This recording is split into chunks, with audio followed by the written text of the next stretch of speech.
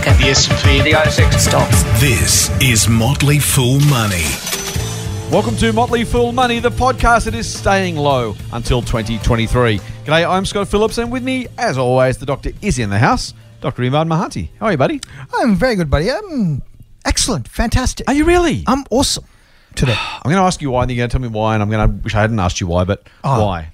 Oh, well, it's like it's in new watches from Apple, new iPads.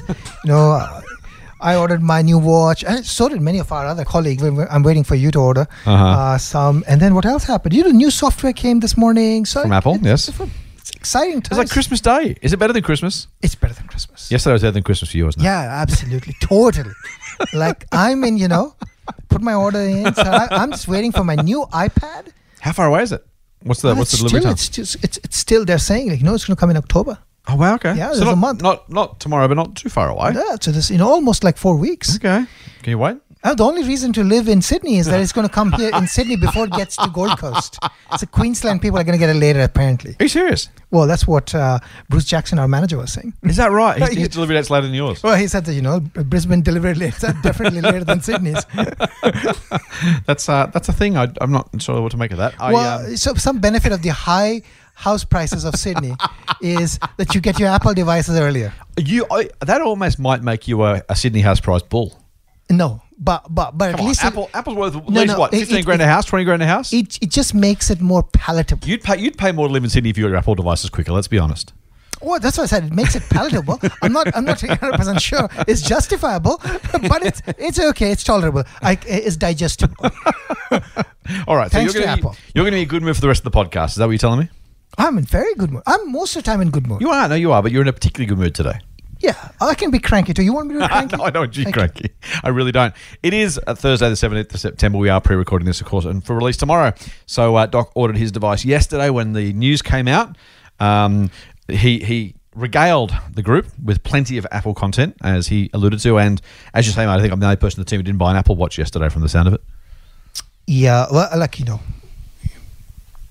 lots of people buy Apple Watches. I'm pretty sure almost everybody did. Yeah, it's like, they're flying off the shelves. So it's all the good things about incremental improvements, no innovation, all those things. It doesn't matter. People are buying their stuff. They really are. Is there a meaningful difference to the new I know you could talk about this for hours, but try not to. Mm-hmm. Are there some key... So in terms of the new devices that are being released, mm-hmm. You talk about incrementalism. Is it just literally a bit better than the last one? Is there anything kind of breakthrough as a user, as an Apple shareholder, as a fan? Anything particularly kind of stands out? Well, the new watches have a blood oxygen meter. Cool. In 15 seconds, it's going to tell you your VO2 max. That's pretty cool. That's very, very cool. So that was very exciting. And they've got an altimeter, an always-on altimeter, so it's good for hikes. Okay. And along with that, they've announced a new Fitness Plus service. Cool. So, you can now do all your exercises and stuff using your Apple Watch and your TV and things like that. So I put the Apple Watch down, it'll do my exercise for me. Yeah, that sounds good. Pretty much. I'm buying Apple Watch if it does that. Trust me. That'll get me across the line. All right, should we move on? Yeah. That's a nice tangent to start with. We have got a lot to talk about, mate. As I said, we are going to keep it low till 2023. That was an allusion to... You see how I did? That was very clever. To the US Fed saying overnight they're going to keep rates low for at least the next 3 years. The jobs market in Australia is recovering, mate. Everywhere except, unfortunately, Victoria. Rio Tinto had one of the great snafus of all time. We'll talk about that. We'll talk about the online retail juggernaut Kogan continuing to deliver great sales growth. I own shares for the full disclosure. And Snowflake, the online...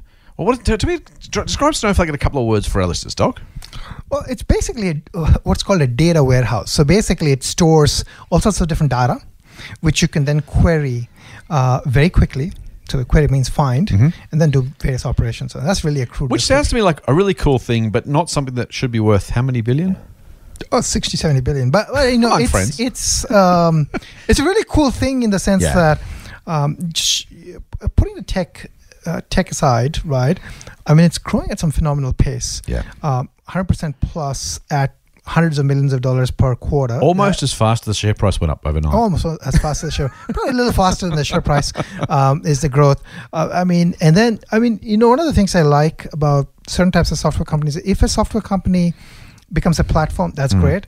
If that platform then is in turn used to develop other software companies, right?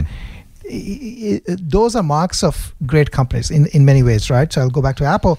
Apple enables a platform called the Apple Store that enables companies like Facebook, Uber, Airbnb to stand on top of it, right? So that's the sort of thing, right? If a company enables other sorts of disruptions, they potentially can be legendary.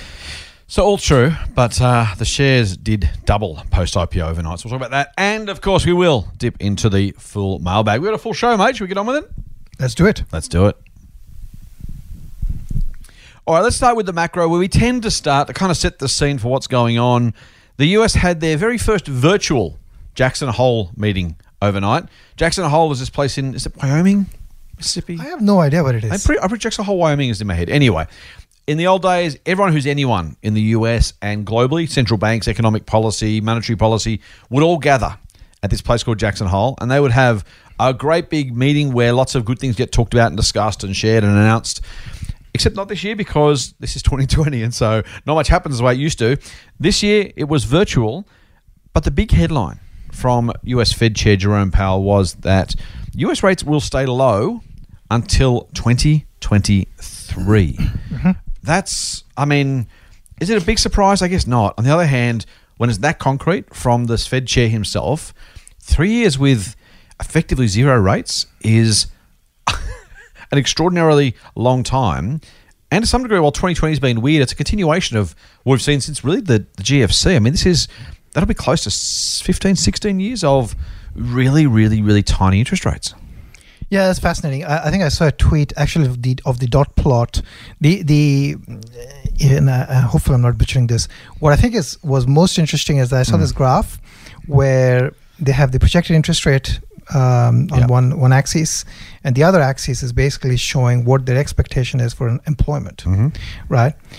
So at 2023, they expect unemployment numbers to be between 3% and 4%. Right, okay. Okay? Yep. You can flip that around and say that is the assumed, between 3% or maybe somewhere around 3% is assumed to be the at capacity employment. Okay, right. Maybe even lower than that. Yeah. Right? And if you don't get there, rates are going to actually stay low. It is just phenomenal, mate. So, I think it's fascinating. It's a different world, right? To have rates that low for that long. The economic orthodoxy was that creates massive inflation, if not hyperinflation, certainly large, big chunks of inflation. I've seen plenty on social media, even the last couple of weeks, of, here's the dot plot, even before this meeting, here's, inflation must be coming. Even share prices rising, inflation must be coming. And yet it doesn't. It just has never, ever, ever turned up. And I'm kind of caught between two worlds. I'm caught between the world of eventually we're going to get, it's going to catch up with us, right? Eventually these things happen. And so the longer we leave it, the potentially, more troubling the eventual outcomes, is the cure worse than the disease is the question I find myself asking. On the other hand, maybe we genuinely, truly are in a brand new world. I think the biggest risk is that if we can't get some sort of inflation, even moderate inflation, which has kind of been for a decade, the central bank's intention, their specific stated goal, they've never been able to get it no matter what they've done. I don't know what else you do if the orthodoxy is right, if the economists are right that some moderate inflation is necessary and they can't get it and they've got no tools left. The QE's, done to the wazoo, federal government debts around the world are through the roof, rates are as low as they get. If you still can't get inflation, you still need to. I kind of don't know what's next. Yeah, I don't know.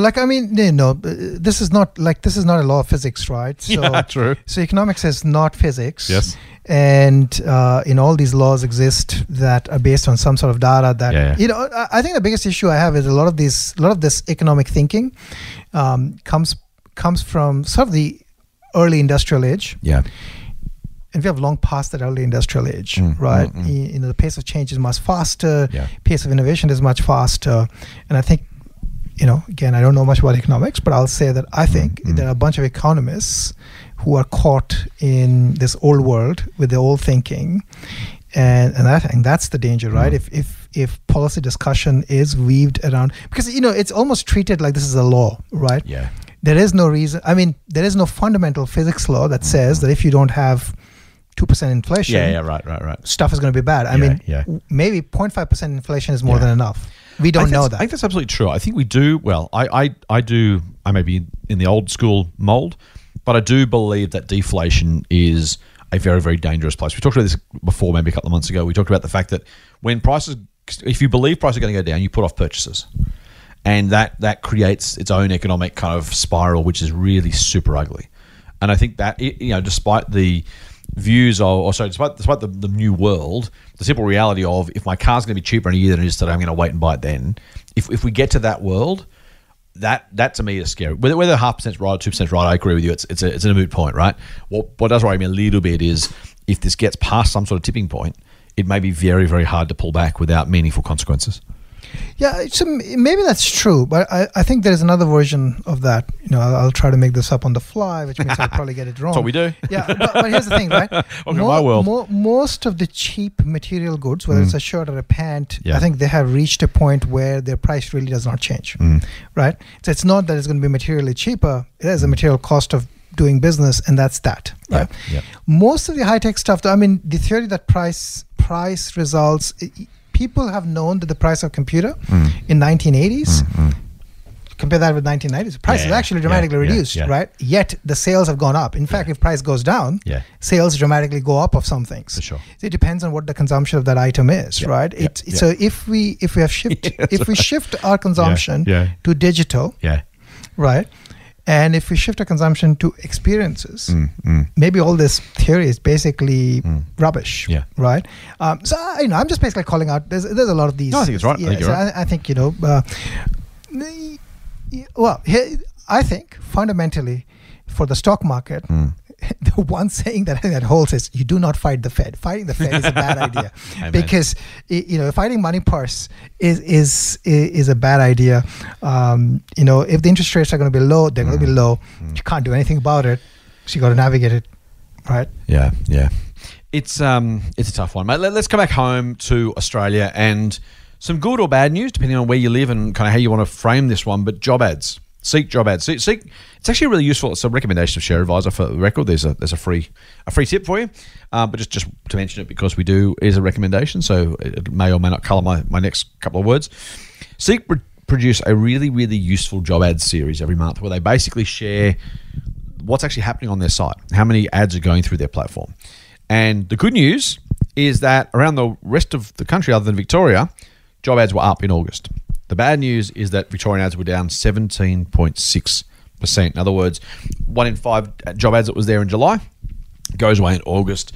That's pretty scary, and it's a hard one. The kind of net number here is still positive, as we say, but Victoria's still in a world of hurt, mate. I think I'm an optimist, as our listeners well and truly know. Certainly, as you know, I'm inclined to look at the good news or try and find the good news there and say, hey, at least it's up everywhere else, and at least we're getting through recovery, and there is some sort of roadmap or light in the tunnel for Victoria when they follow what the rest of the country is doing. That's good. By the same token, it's very, very hard. Victoria is I mean, not just this is Victoria's fault, but Victoria is dragging down the national results because their fall is so dramatic that the positives in the rest of the country simply were overwhelmed by Victoria's falls. And yet, retail sales are up, GDP's down, unemployment due out probably halfway through this recording. So if we do get the unemployment numbers for the end of the recording, we'll throw them in. What do you make of it? I don't really have a strong view, but so I'll ask you, what do you make of the job ads? What do you make of the kind of economic circumstances we find ourselves in? I have a pragmatic view of this. So I think my pragmatic view says that, well, none of this is surprising, right? Yeah. Victorian numbers are down because, well, it's in lockdown. Yeah. It's in lockdown. Yeah. Right. The other numbers are up because they are not in lockdown. They were in lockdown. Yeah. So numbers are likely to go up. Yeah. Well, so I mean, I think so. I think the numbers we are seeing. So the recovery we are seeing in the rest of the part is expected. The recovery we are not seeing in Victoria is also expected. I don't know about the magnitude of the numbers. Maybe the magnitude of numbers, there's something there. But I mean, net, I think this is exactly what anyone should expect. Right. I think my pragmatic viewpoint is we are looking at a much smaller economy, or much by some percentage points, maybe 10%, 8%, 9%, whatever that number happens to be, over the next few years, right? That is the reality. The reality is that the overall economy and the growth of the economy if you compare it pre-pandemic to post-pandemic, it's going to be smaller, it's going to be slower. And the other thing I think is not clear to me is what are the post-pandemic permanent changes, right? So there are these big question marks right now in my mind is, so one of the things, I think this is very relevant for Australia actually, is Australia has big cities with large populations with big CBD focus, right? If there is a desertion of the CBD, that will have flow-on effects of many kinds, right? So those are things that are not really clear to me as to how they're going to play out. What is the post-pandemic? What level of CBD occupancy do we actually we're going to see? And then I think this is where being urbanized or not is going to have its impact. I mean, if you're super urbanized, then and there is a push towards regional, how does that impact? Basically, shops and all the other. It's not going to impact your banks or your big business, right? It's going to impact those other little things that exist in and around to provide. The localized businesses is kind of the ones that don't have some sort of national or regional footprint. Where you're either at the cafe in the CBD or you're not. Is that kind of what you mean? Yeah, like I'm in the services industry around that are local to various regions, right? I think that is what, and then the flow-on effects of that, whether it's taxi service in the city to Uber service in the city. To to laundromat service in the city, all of those sort of things. I think those are big question marks. So I mean, we are in a time of substantial change, and I think the key word here is adaptability. How much I think any desire to go back to status quo is going to be dangerous. I think that's right. I think let's talk about it now. So I think that's right. On the jobs thing, and to your point, I think you're right. We are getting out of something. I think we said this before, but we are potentially only 13 days away from being out of recession. There were some forecasts out last week or the week before, but say that one particular one I think was Capital Economics actually believes that the September quarter will be positive for economic growth. In other words, we'll be already out of that recession. Now, whether we are or not, we won't know. And of course, it's kind of those numbers are kind of nice to know, and they're headline numbers. It doesn't help people who haven't got jobs. It doesn't help businesses that can't open. It doesn't help Victorians still stuck in their houses.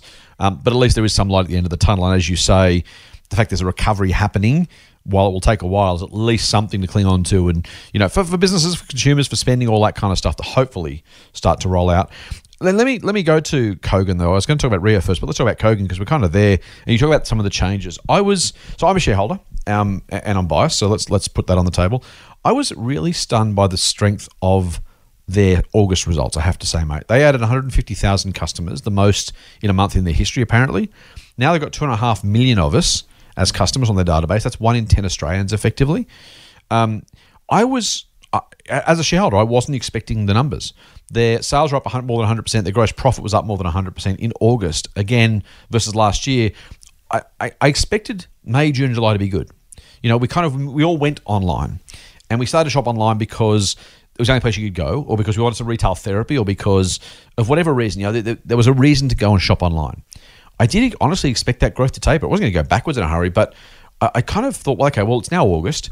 The rest of the country is effectively out of lockdown. We still can't cross state borders, but we can go to the shops. I mean, life is relatively normal-ish, as much as it can be for the next little while. I kind of thought people would go back to the shops. I honestly thought Kogan's growth would slow. And so I don't make this about Kogan necessarily, because I don't want to talk about my stock because it's my stock. But there's something about the consumer behavior that really surprised me. Is this a new normal, mate? Is this part of the permanent change you're thinking about? Is this just still a hangover from people who are still buying online still because they are kind of at home, they've got more money and they're kind of not going overseas, so they're spending it? There's others, Temple & Webster, JB Hi-Fi. I don't want to make it about Kogan, as I said. It's not just about that. But the numbers just really, really shocked me because I did expect growth to start slowing. Yeah, so a couple of things. Like I think the growth will slow to over time, but at the same time, like the only place that I go now to buy stuff physically is either Coles or Woolworths. And your local cafe. Even that have reduced. Oh, yeah, that's right. So but here's the thing, right? Yeah. Everywhere you go, somebody's there standing, trying to, get a temperature. It's basically a nuisance, true, right? Yeah. The amount of nuisance that is involved, and I'm not saying that, the nuisance is not necessary. Yeah. What I say is you go to shop for an experience. Yeah. If the experience is pain, you just don't go. Like we basically stopped going out because it's like, going out is hard to get a reservation. When you get a reservation, there's all these things that you have to do. You still have this risk that, somebody might be there who has, COVID, and then you'll be, quarantining. So why do it? It's just, and if you want to buy a pair of jeans, you just get your app out and, totally. Whether it's Kogan or you want to buy it from or Amazon or whatever, it's just easier. Yeah. It's less hassle and it's less painful. So, this is what I meant by permanent change, right? As this thing drags on, the old way of doing things is going to be slowly erased because, people are going to be auto-tuned to this new behavior. Yeah, right. Okay. And the new behavior is also easier, right? It's easy. The other day I was trying to buy something from Amazon and on the website. And Amazon goes, if you download my app, I'm going to give you $10 discount. Yeah, right. So I was basically trying to buy an iron, So this is like a $40 purchase on which they're willing to give me $10 off if I download the app. So that's what I did. Yep. Well, I downloaded the app. Yep. Well, what's the second factor after downloading the app? Well, once I've got the app, I might have browser and so I buy something else. Right, so they know. They know that. To some degree, it's not surprising either they're trying it or that we're falling for it. It is. The amount of attention that is being sucked up by apps on our phones, the social media, the kind of just you can pick up the phone and call your friend. You can jump on Facebook. The simple ease of I have a computer in my pocket with a nice sized screen that I can literally pull out and do one of a million things if I want to. Yep. Partly it's actually, do I have to go to the shop? But it's not even that. It's literally just like, so yesterday, right, I bought some, you actually grabbed them on the way in. We were recording this at my place, and Doc grabbed a big W parcel as he walked in the door. It was left at my gate. It was a couple of socks for my son. And it was literally like, I get a big W, it's literally 5 minutes away, and I can do it next time I'm there. But if I order $40 worth, it's free delivery anyway, and I can do it and just get it done so I don't forget. It's not a hassle. So I did. And to be fair, I was always already an online shopper, but literally the fact that I could do it at whatever time of day it was, whenever I wanted to, however I wanted to, super easy. It's too easy not to do it, right? That's almost the thing with the phone being so close. Yeah, I think it's too easy. I think then, I've seen, I think it's just the additional layers of hassle, right? And if you think about, if you have to go to shop somewhere and you have to take public transit, that's a pain. Yeah. You don't want to take public transit. People are scared of public transit. Yeah, right. So it's just all of those things. It's just the convenience, the circumstances, and this is how permanent changes happen. I would suggest that because the phone is enabling everything, for every dollar that's spent, I think 10 cents should be sent to Apple. If we're doing it by market share, mate, I'm more than happy for Google to get the other 90 cents. That's fine. We are going to do it by dollar spent. So Google can have all the non-spent, and really, Apple should just call the Apple World Tax, and say, well, all of these things that we are enabling for the world. What would the world be without Apple and in this pandemic? It'll be a really bad place. What would we talk about, Doc? What would we talk about? I think I as a shareholder, I'm totally cool with the 10% Apple tax. I like it. The AST, the Apple sales tax. I like it. All right, let's not necessarily say that's going to happen, but let's. I'm looking forward to it. Apple's big. They're important. Maybe it'll happen one day. Who knows? Yeah. Maybe Apple is a server. I don't know. Maybe Apple. Runs the government. What Apple could say is anybody who's not going to give that, they're going to put the kill switch and kill their phone. Harsh. All right. Let's quickly Is Tim listening to this? Let's move on. Hopefully he's not. All right. Okay. Let's move on. Let's move on. All right. So I want to go to Rio for a sec, mate. We don't talk a lot about miners, and I don't spend a lot of time thinking about miners. I want to kind of look at this from a slightly different perspective. Rio Tinto during the week lost 3 senior execs. The CEO, Jean-Sebastian Jacques, oh my God, Jean-Sebastian Jacques, JS, as they like to call him in the trade, the most French name ever. Not Bach, that's a different bloke. And 2 of his lieutenants. He lost the CEO of his iron ore division and I think it was Group Executive of Public Relations, or whatever her title was. 3 of them walked the plank, either pushed or voluntarily, or a combination of both, because the company blew up an Aboriginal site of importance, of historical importance, in Western Australia as part of their mining operations.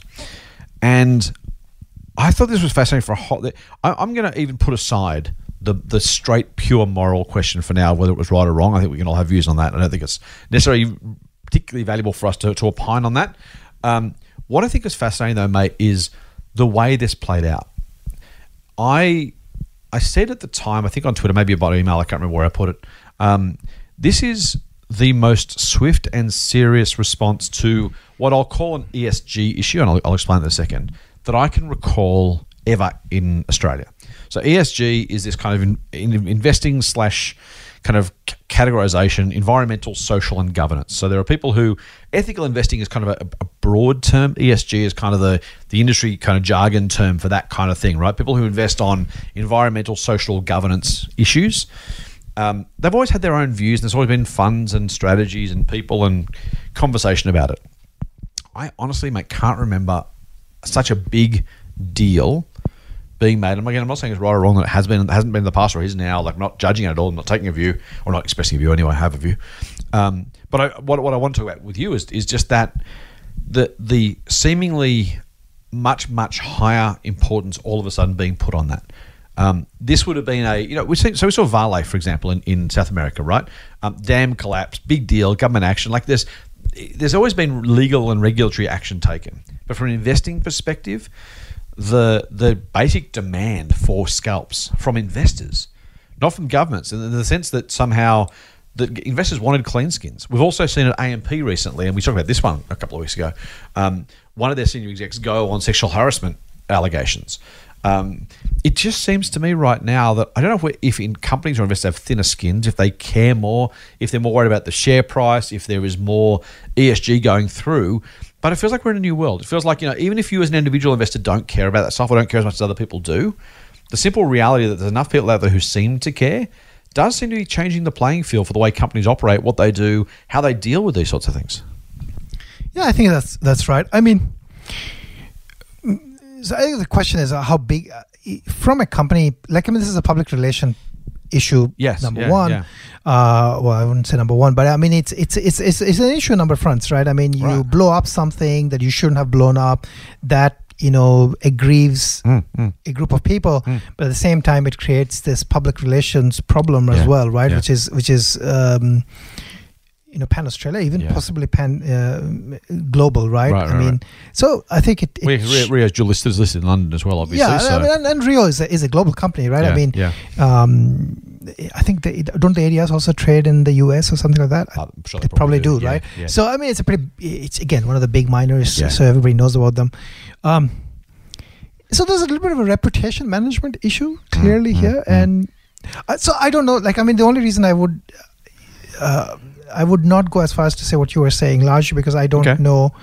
Well, largely because I don't have the context of whether or not we have had similar. Right. Okay. Here's the thing, right? And I don't want to sound like companies have this do engage in duplicity, but I mean, mining companies have flooded XYZ mine or blown up XYZ mine, whether it's in Brazil or Chile and something, and there's been noise locally, but nobody has done anything about it. And I'm sure they have mining companies and other companies have engaged in some activities which have been probably hurtful to indigenous communities of XYZ places. Right. There's always a tendency for corporations to ignore things that happen far away, right? And there's always a tendency for corporations to look at things that happen nearby with a close eye. Yes, exactly. Because there's more press coverage. Right. I mean, that's the sheer reality. Yeah. No, totally. You're right. So what I don't know is whether something like this has happened in the past to another Australian mining company, like, for example, BHP. And if such a thing had happened, what was the action taken? Yeah. Maybe this is a unique circumstances. It's the first time that, they have blown up something that has these sort of implications, and therefore people had to walk. Yeah. So I don't know. But I mean...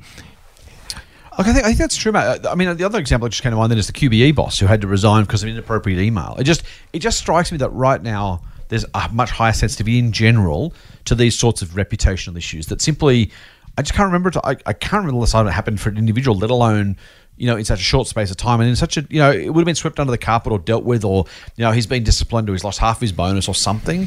the size of the consequences just strike me as being. I don't think it's inappropriate necessarily. Just stunningly serious, and all of a sudden, and the pressure coming from investors specifically.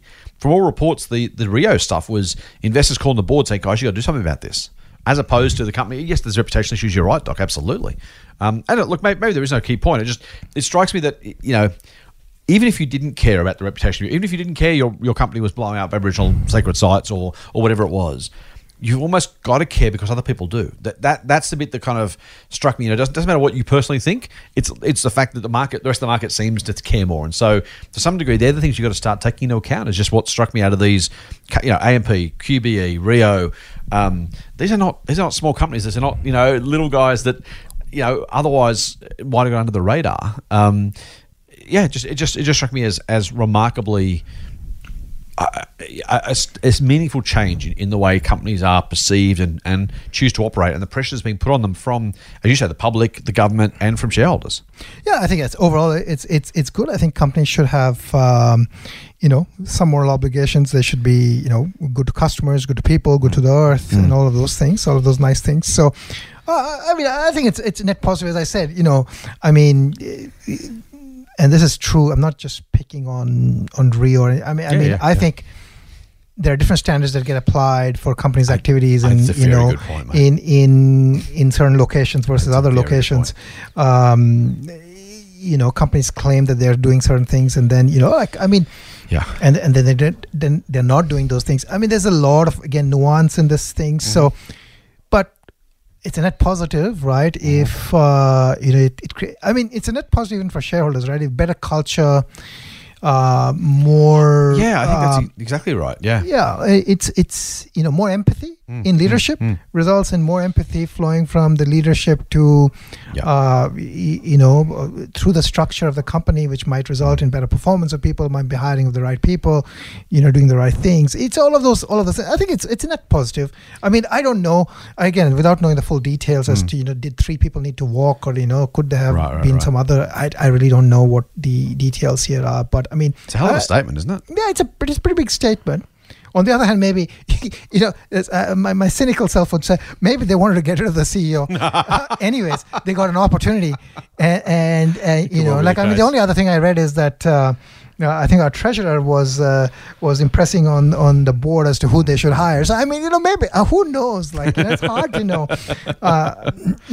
When the treasurer of a country leans on the board and says who you're going to hire, that is also saying something. So, it's all of those things, I think. Again, it's hard to know without the underlying currents. It's amazing. All right, man. Let's. I think it's fascinating and worth thinking about. As I said, even if you're not someone who necessarily takes these things into account with your own investing, knowing that other people do, and therefore it actually may impact the long-term returns, or something that we've now got to kind of think about as shareholders. I think to some degree. Yeah, I'm not an ESG focused investor. I do consider some factors, those factors largely from a long-term, branding perspective, or long-term sort of, how market share might evolve because of people's beliefs and things like that. But it doesn't make, I wouldn't say that don't invest in a lottery company because lotteries are bad, or don't invest in a tobacco company because tobacco. Everybody knows tobacco is bad, but it's still legal. People are still buying it. That sort of thing. You're right. It's almost the unexpected stuff, right? If investors are already going to price these stocks for doing what they do as they do it. And, people will either like or not like the fact that they own iron ore. That's not the question. It was more that kind of, as you say, the standards of behaviour for company engaging in those things. It's almost that second level, isn't it? The actual behaviour of managers in different contexts rather than the actual underlying operations of the company itself. Yeah. Motley Fool Money. Financial advice for real people, not trust fund hippies. Sign up for the newsletter at fool.com.au/MMM. All right, let's move on, mate, to, speaking of operations of a company itself, that's a terrible segue, but work with me. Snowflake. We had a question, as I didn't even know the name of the company, a couple of weeks ago, where someone said, was it frozen things falling from the sky or something? I had no idea what he was talking about. By the way, I have another embarrassing disclosure later in the mailbag episode on Sunday, so stand by for that. Snowflake, database company you just mentioned. I posted to you guys yesterday in Slack that the price between the last capital raising it did 6 months ago as a private company, and its IPO price was a 3x gain. In other words, those people who participated in the last capital raising only 6 months before the IPO were now sitting on a profit of 300% or 200% profit, I suppose. The share price had tripled. That was a lot, and I thought it was a big deal. And then we wake up this morning to find out that Snowflake, in its first day of trade, doubled again overnight. Listed at 120, closed at 250, give or take among friends. That's a 6x for those people who invested 6 months ago. So there's two questions, I suppose. There's is the company itself well, it's the same question, I suppose. There's a question about the value of the quality of the company, and then there's the question about, man, are people getting a bit crazy with these share prices? Yeah, so let's tackle the second question first. Okay, so I think that's probably the big one.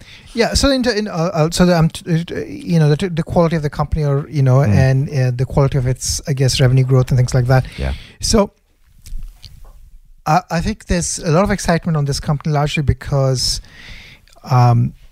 this is sort of the IPO people have been waiting for in many ways, right? Yeah. So the growth rates are out of this world. When you get 100% growth at 100 million plus on a quarterly basis, those are, when you get net retention on a revenue basis, that is like 120, 130%, 140, 150, that range. That is phenomenal. It basically shows the dominance of the software and or the platform. And then when you know that there are other companies built on top of this, then that seals the dominance factor to a large extent. So it was a highly anticipated IPO. The other thing with pricing, though, like the private market, I think really underprices stuff. Right. Obviously, because it's a relatively liquid market. You as the company are going to these people seeking money. They are trying to make a lot of money, and they're taking this risk. There's less liquidity, right? Oh, there's no liquidity. Effectively, there's liquidity only across the rounds, right? So for all of those things, they demand a substantially cheaper price. I think people buying into those private rounds early on were paying substantially less price on a valuation basis than one would have paid in the public market, as we have seen, right? Now, and this particular IPO is interesting, right? So your little your friend, Uncle Warren, the Uncle Warren. His company has taken, I think it's like a $250 million or a $500 million position in this company, Salesforce Venture, and it's doubled overnight. Right, so he's sitting on a lot of money. Salesforce Venture, I think, put an equal amount of money into it at the IPO price, right? And the IPO price. Initial target was $70, then it was raised to $80, then it was raised to $90, then based on the demand it was raised to $110, and then it was raised to $120, right? So they bought at $120, right? They did not backtrack at $120, so they went from thinking that we are going to buy at $70 to buying at $120. That is more than a 50% gain or increase in their effective buy-in price, right? And then that didn't change their perception of how much of the stock they're buying, right? They still bought the same amount of stock that they're committed to. And I believe they're locked in for some time. So, to some extent, it speaks to... there's another thing actually very interesting about this company that I'll point out. So this company is now being run by the same CEO, CFO pair that took ServiceNow public. Okay. They're not a household name, ServiceNow. So tell us a bit about that. Yeah. So ServiceNow is an IT service management, ITSM company. It maintains these dashboards that allows you to see how your, IT systems are working across, whether it's in the cloud or, in the enterprise, right? But what he did with that company has been a phenomenal, money minting machine. It's still growing at like 35% in billions and billions of dollars of revenue. Nice. Right. He actually left that job to really start this job, right? In a way. So there's so they've got the founders in the business. They've got a stellar CEO, CFO combo. They've got backing of, so I'll discount the Berkshire backing here because, Berkshire's history with tech is not that great. You wouldn't take that as reputational. It's not reputational. Yeah, exactly. The fact that I can agree with that. Yeah, well, it's neutral. It's not saying anything. In my view. But there's Salesforce Venture, Yeah. which is in it, and Salesforce has a history of backing some of the best, SaaS companies that have come out. It being the original, it's the granddaddy of SaaS, right? Yeah, totally. So, I can see now, in my view, paying 100% more than what the IPO price was, I think is pushing the limit. I would think somewhere around buying around 120 to 140, and then being really patient would probably be a good deal. It'll still work out if you're patient, volatility tolerant. You start a position, and you basically add on opportunistically, right? I think that would still be okay. But here, clearly, there's too much exuberance in this case. At least that's what I think. I could be proven wrong. But in my mind, the way I look at this is, we are looking at a market cap, I think, roughly $75 billion now, or maybe 80, somewhere in that region. It's a lot of money. Yeah. And if you want your money to 3x, if you want your money to 4x, let's say, in 4x in 10 years, in a decade, that's looking at a $300 billion plus market capitalization. That'll be larger than Salesforce. So we've said in the past, we shouldn't be scared of big numbers. Apple's $2 trillion. These numbers are doable. Absolutely. But it gives you, as you say, when you say, hey, it could be bigger, if it does it'd be bigger than in 10 years than Salesforce is now. That's ambitious. Not necessarily impossible, just ambitious. Yeah, it is ambitious. This is, as I said, this is a rare company. It has those numbers that, would make anybody, salivate as all these people have, all these big people with money have gone there, because those numbers are unbelievable. The growth is phenomenal. Yep. Retention is phenomenal. Yep. So they've got an outstanding team, and they've got absolutely A-rate software. And the final thing is, the sales growth speaks for itself. And the sales, and the final thing is that this is really, I think the most important thing is, this is really scratching the tip of the iceberg in many ways, right? So if you think so this is not really a database, but this is a data warehouse. You store all sorts of data and you query it, and then you use it for different things. But you want this to work in a fast way, a fast, seamless way. So searching, finding data. But as we inject more and more data into the cloud, as companies have more and more data, as you get 5G and you have IoT, and you do all of these things, it should only grow, which would make a platform that scales and scales well really, really valuable. So there is some rationale behind it.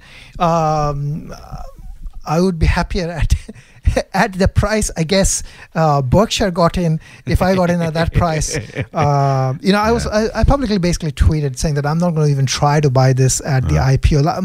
My thinking was that I had a small doubt that something like this. The problem with trying to buy post IPO really is that if a lot of people are chasing it, the price goes up, right? I think the price hit actually 300 plus during the day.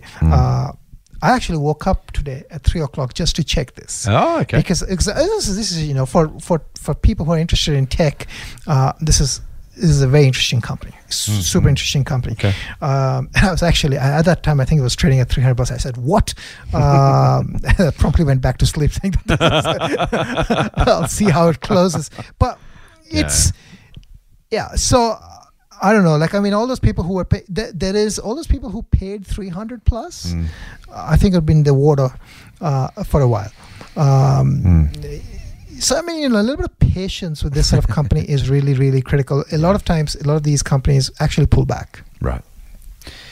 I am left to wonder, mate, whether there's. Are we in? One of my favorite. I don't love jargon. One of my favorite acronyms in investing is TINA, which is there is no alternative. And I wonder to some degree, this price kind of blast today, the pop, whatever you call it. Tech is on the ascendancy, and fundamentally for very good reasons. And you talked about that already. To some degree, though, I do wonder whether it's that sense of, well, I guess you've got to put your money somewhere, and I guess you got to be in tech right now because of where the economy is at, and I guess Snowflake's going to go well, so I guess you got to own some shares. And if you follow that through too much, you got everyone buying all the same stocks and excitedly because they don't want to miss out. And where else do you put your money right now? And that's not even necessarily a terrible question to ask or even a terrible issue to ponder, but does that lead to your point, maybe talk about pullbacks down the track, does that risk overpricing in this sector just because everyone, even to your point, like, I'm a Berkshire shareholder, I'm quite fond of Uncle Warren, but everyone in Berkshire's throwing money at tech. Like, it almost feels like to some degree a capitulation trade of sorts, right? Like, if everyone's buying Snowflake because everyone's buying Snowflake because everyone's buying Snowflake, it becomes sort of self-fulfilling prophecy until it's not anymore. Yes, I partially agree with that. So, like, I mean, here's my thing. If you have two different choices to make, I am never one to buy a mediocre company. So I do not buy mediocre companies in my portfolio. Mm-hmm. It's my rule. Yep. I would not buy a mediocre company because it's a mediocre company. It has no place in my books, even for cheap. Because like there's just too many risks with buying mediocre companies. Right.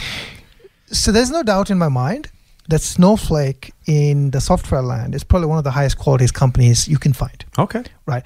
I have no doubt about that. Just the numbers speak for that. The team speaks for the fact that they're a platform with other companies built on it. Those are the facts.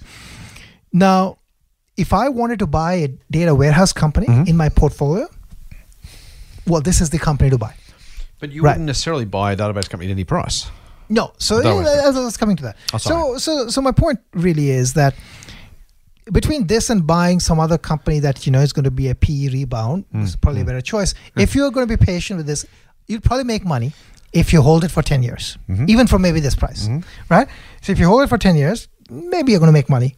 Okay. Yeah, you just have to withstand pain for a longer time. So a good company gives you the opportunity to make money over time, right?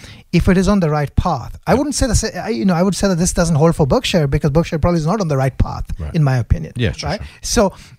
So if the company is on the right path with the right, I guess, if the winds are blowing in your favor, even if you pay up, you'll be okay. So that is, eventually, as long as you're patient, as long as you're willing to tolerate the, the down that is going to come eventually, or it's going to look like it's lagging to the market or whatever it is. Or maybe it is not going to, right? Who knows? Maybe it's going to trade at like 100 times sales. I don't know.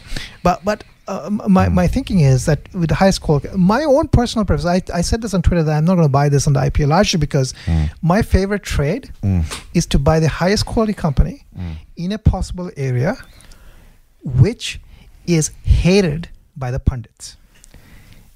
And I've made the most money on those trades. Right, okay. So that's what I buy. Okay. What in my opinion, is the highest quality and is disruptive, has got unique leadership, has got a large TAM, and every dog hates it. So that's great because it's going to be underpriced.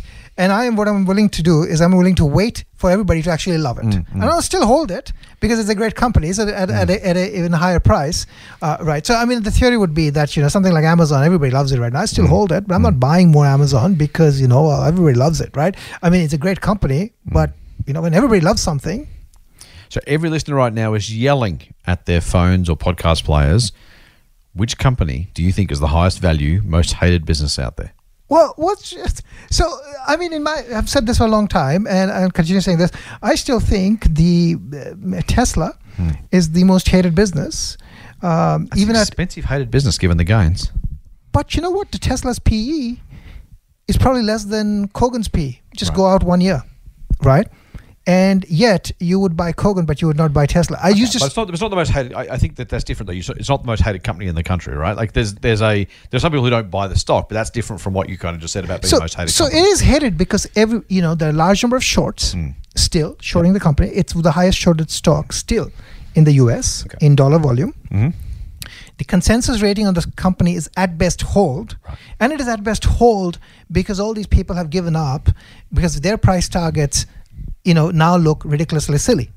So they've just given up and they're saying, okay, fine, if nothing, we're going to just price match. Right? Last year, it was going bankrupt. Right? But now it's not. You're going to do it from this point forward. Well, I wouldn't have thought they would have made it even close to the most hated company in the US. Maybe, to your point, maybe the large number of shorts is... But is there something, maybe for saying by number of shorts, so my definition. Most shorted. So I think as long as more people don't do this, I feel very happy about it. Right. My definition of consensus stock is it's a buy per analyst following it. Okay. So this is not a buy. This is a hold or a sell. Yeah. Right. High short interest. Okay. Right. relatively, in dollar figures or percentage or whatever you want to own it. Yep. And common consensus among people who talk about stocks on Twitter or Opinionate or write on newspapers is negative. Okay. Right? I think this company ticks all of those boxes. At the same time, this company has got the most disruptive TAM, has got probably the most brilliant business leader we have seen in the last 50 years, is producing those consumer goods that people line up to buy or willing to wait, and has got a fanatical following. So this is basically Apple plus plus. I'm thinking about the most hated bit, not so much the quality of the company bit. From the share price, if you'd asked me, I looked at the share price, said, how can you say a company is hated if it's up, eightfold in 12 months, whatever it is up? Yeah, but here's the thing, right? When it was at let me give you an example, right? The reason I'm saying hated is this, right? When the stock was 10x below or 8x below last year, it was a $30 or $40 billion company with $20 billion of sales. Right. I'll give you an example. Nikola has got drawings. So Nikola is the hydrogen-powered car company. That's the would-be disruptor. Yeah. So Nikola is the hydrogen-powered truck maker, right, which has got drawings. Hasn't made anything. It's got no factories. Yeah. Maybe has no IP. Yeah. And is worth 30-40 billion. Right. That is euphoria. That was not right. Now, if you think about if I want to think about this company, I would say, well, look at a few different things, right? I mean, look at the areas it tackles, right? The TAM of these areas is absolutely massive. You just forget the vehicles. You think about the autonomous. You think about the energy market. Think about the roof market where you're selling these roof tiles, and then you just look at the earnings. I mean, would a company that can grow, say, earnings at 40%, and that is probably selling at a forward P of 80, is that really that? If I can deliver 40% earnings growth for 10 years, and I'm selling at a forward P of maybe 80, is that really expensive? It's not. No, but again, though, we're back to the most hated thing, right? So we're not arguing about the company itself, just saying that if you just said to me, find the most hated company, I'd be looking for stuff that's down, hasn't gone up. Obviously, if the view of the market is expressed in price, I would have looked for companies that are down or flat price-wise and said, obviously the market sees no value here. In Tesla, it's hard to argue on my perspective, and again, you had different definition of it, but it's hard to argue it's the most hated stock when the price is up 10x in 12 months. I would say that's the one that, if not the most loved stock, at least plenty of people have recognised the value and have already piled in. I would have said it's one of the more loved stocks on there. If you'd asked me, and again, I'm not for the sake of arguing, but if you'd said to me, what are some of the most loved stocks right now, I would have said Snowflake, Tesla, whatever else is up, tenfold in the last 12 months. I wouldn't have picked Tesla as in that category. That's all. Let me ask you a counter question. Do you think Kogan is a highly talked about overvalued stock? It's highly talked about. I think it's overvalued. I'd still buy for me, but it's absolutely But it has gone up 17x since IPO. Yeah, totally. Right, and that's okay. No, but I'm not calling it a hated stock. I'm not questioning your decision to say Tesla's worth buying. I'm just saying specifically if the categorization is quality company that's hated by the market. Yeah. I couldn't have. Again, if you'd asked me and said, if you give me 25 companies and said which of these is the most hated, I would have said Tesla is the top one or two least hated companies by definition because of the share price. No, so I think my definition. So share price. I think my definition of hate would be share price. Just the share price. Right. Pundits don't like the company. Yeah. Okay. Right. So pundits on Twitter, pundits on Wall Street, pundits evaluating the company. They don't like the company. They call it overvalued. Okay. That makes sense. So that so it's basically a company it's called overvalued. In fact, what I don't want a beaten down stock that is hated for the right reasons. Right. Makes sense. Right. So those are the bad stocks to own, right? I mean, if a stock is beaten down for all the right reasons, I stay very clear off that. Right. If people call it overvalued, and it's a hold for most people, So most hated, you're really talking about the views of the kind of analysts and talking heads, that kind of. Yeah. So I mean, so if there is no consensus that this is not the stock that is not in every portfolio, If every growth portfolio manager doesn't own it, that's okay. That is actually a good thing. They're eventually going to own it because they're going to capitulate at some point. Like everybody has capitulated and everybody owns Amazon, right? Everybody hated Amazon like 15 years ago, 10 years ago. So that's my definition. And the stock was still up 10 years ago. So I mean, the same thing with with Apple, right? This company is going to go bankrupt, or this company's earnings are going to be on a decline, or whatever. Not. It's just the mentality of the group. Yeah. Okay. Makes sense. Yeah. Makes sense. Okay. Cool. Mate, I reckon it's time for some mailbag. What do you reckon? Let's do it. All right. So we got a question/comment from Rando on Facebook, and again, I mentioned this on Friday. Not to. Well, look, to be honest, after all the love you've given Apple, I'm allowed to at least mention the fact that their podcast player seems to still be giving us grief. So I will, just for the sake, because Rando asks, "Hey guys, love the wisdom, the laughs, and all the learnings we get every week. Just wondering, as you guys keep going on about these special Sunday episodes, are they so special that we can't even see or locate them, i.e. for some special secret subset of your listeners?" So again, I'm doing this on Friday because the Friday episodes seem to work. The Sunday ones, not so much. We are still, unfortunately, having some listeners with issues with Apple Podcasts. And I will say what I said last week, which is one of our listeners said, if you unsubscribe, delete, and resubscribe to the podcast, it seems to fix the problem. We don't know why. The Triple M techies, the Podcast One techies have looked into it. We've asked Apple for help. No one seems to be able to resolve the problem, but our listeners tell us if you delete and resubscribe, it solves the problem. We've actually looked at two iPhones side by side. The Podcast One guys have anyway. One has it, one doesn't. So there is definitely something around. There's something somewhere. So if you're having problems, if you're not getting the Sunday mailbag episodes, unsubscribe, delete the podcast from your player, resubscribe. That last step is super important because we don't want to lose you as listeners, and hopefully you will hear the episode. So Rando, try that for me. Wait till you finish listening to this one, of course. Delete it, resubscribe, and hopefully, like magic, on Sunday about lunchtime, should we do a special mailbag episode, Doc? Oh, no, it's a given. We kind of do it now. Yeah. Okay. There you go, Rando. So you will hear, hopefully, if you do that, our special, in air quotes, Sunday mailbag edition. All right. Mate, a question from Gary. Now, firstly, Gary says, I thought you might like this. And Gary, God love him, what we do, Gary, has included an image from his podcast player of all of the time spent listening to podcasts. He spent 5 days and 20 hours listening to Planet Money. He spent 7 days and 4 hours listening to Risky Business, 7 days and 21 hours listening to The Exchange. But at the very, very top of his podcast listening is 8 days and 1 hour of Motley Fool Money. So, Gary, thank you. We do like it very much. Thank you for spending 8 days and 1 hour with us. Hopefully that will go up and not down from here. Hopefully you'll keep listening and enjoying plenty more Motley Fool Money, mate. But thank you for sharing that. We do like it. He has a question for us too, Doc, and I figure after sharing that image, we've got to at least address the question. He says, I've got a question for the mailbag. Would you or the Doc have a view on either of the following, Sonic Health or Sims Group? Thanks for the years of infotainment. I like that, infotainment. That's kind of cool. We like to be informative. We like to entertain. Hopefully it makes it worth listening to. So thanks, Gary. Appreciate the positive feedback, mate, and thank you for spending 8 days and 1 hour with us. That's pretty huge, right? And we don't ever take that for granted. As I said last week, we have a couple of listeners who've complained that we waffle and talk for too long and all that kind of stuff, and maybe we do. If you're looking for news, this is not the place to get it. If you're looking for a 5-minute summary of the market, this is not the place to get it. Hopefully we're doing a bit of information, a bit of entertainment at the same time. Doc, do you have a view on Sonic or Sims? So I have a small view. I mean, these are so Sims is the recycler. It is. And Sonic is the pathology company. Correct. No, both.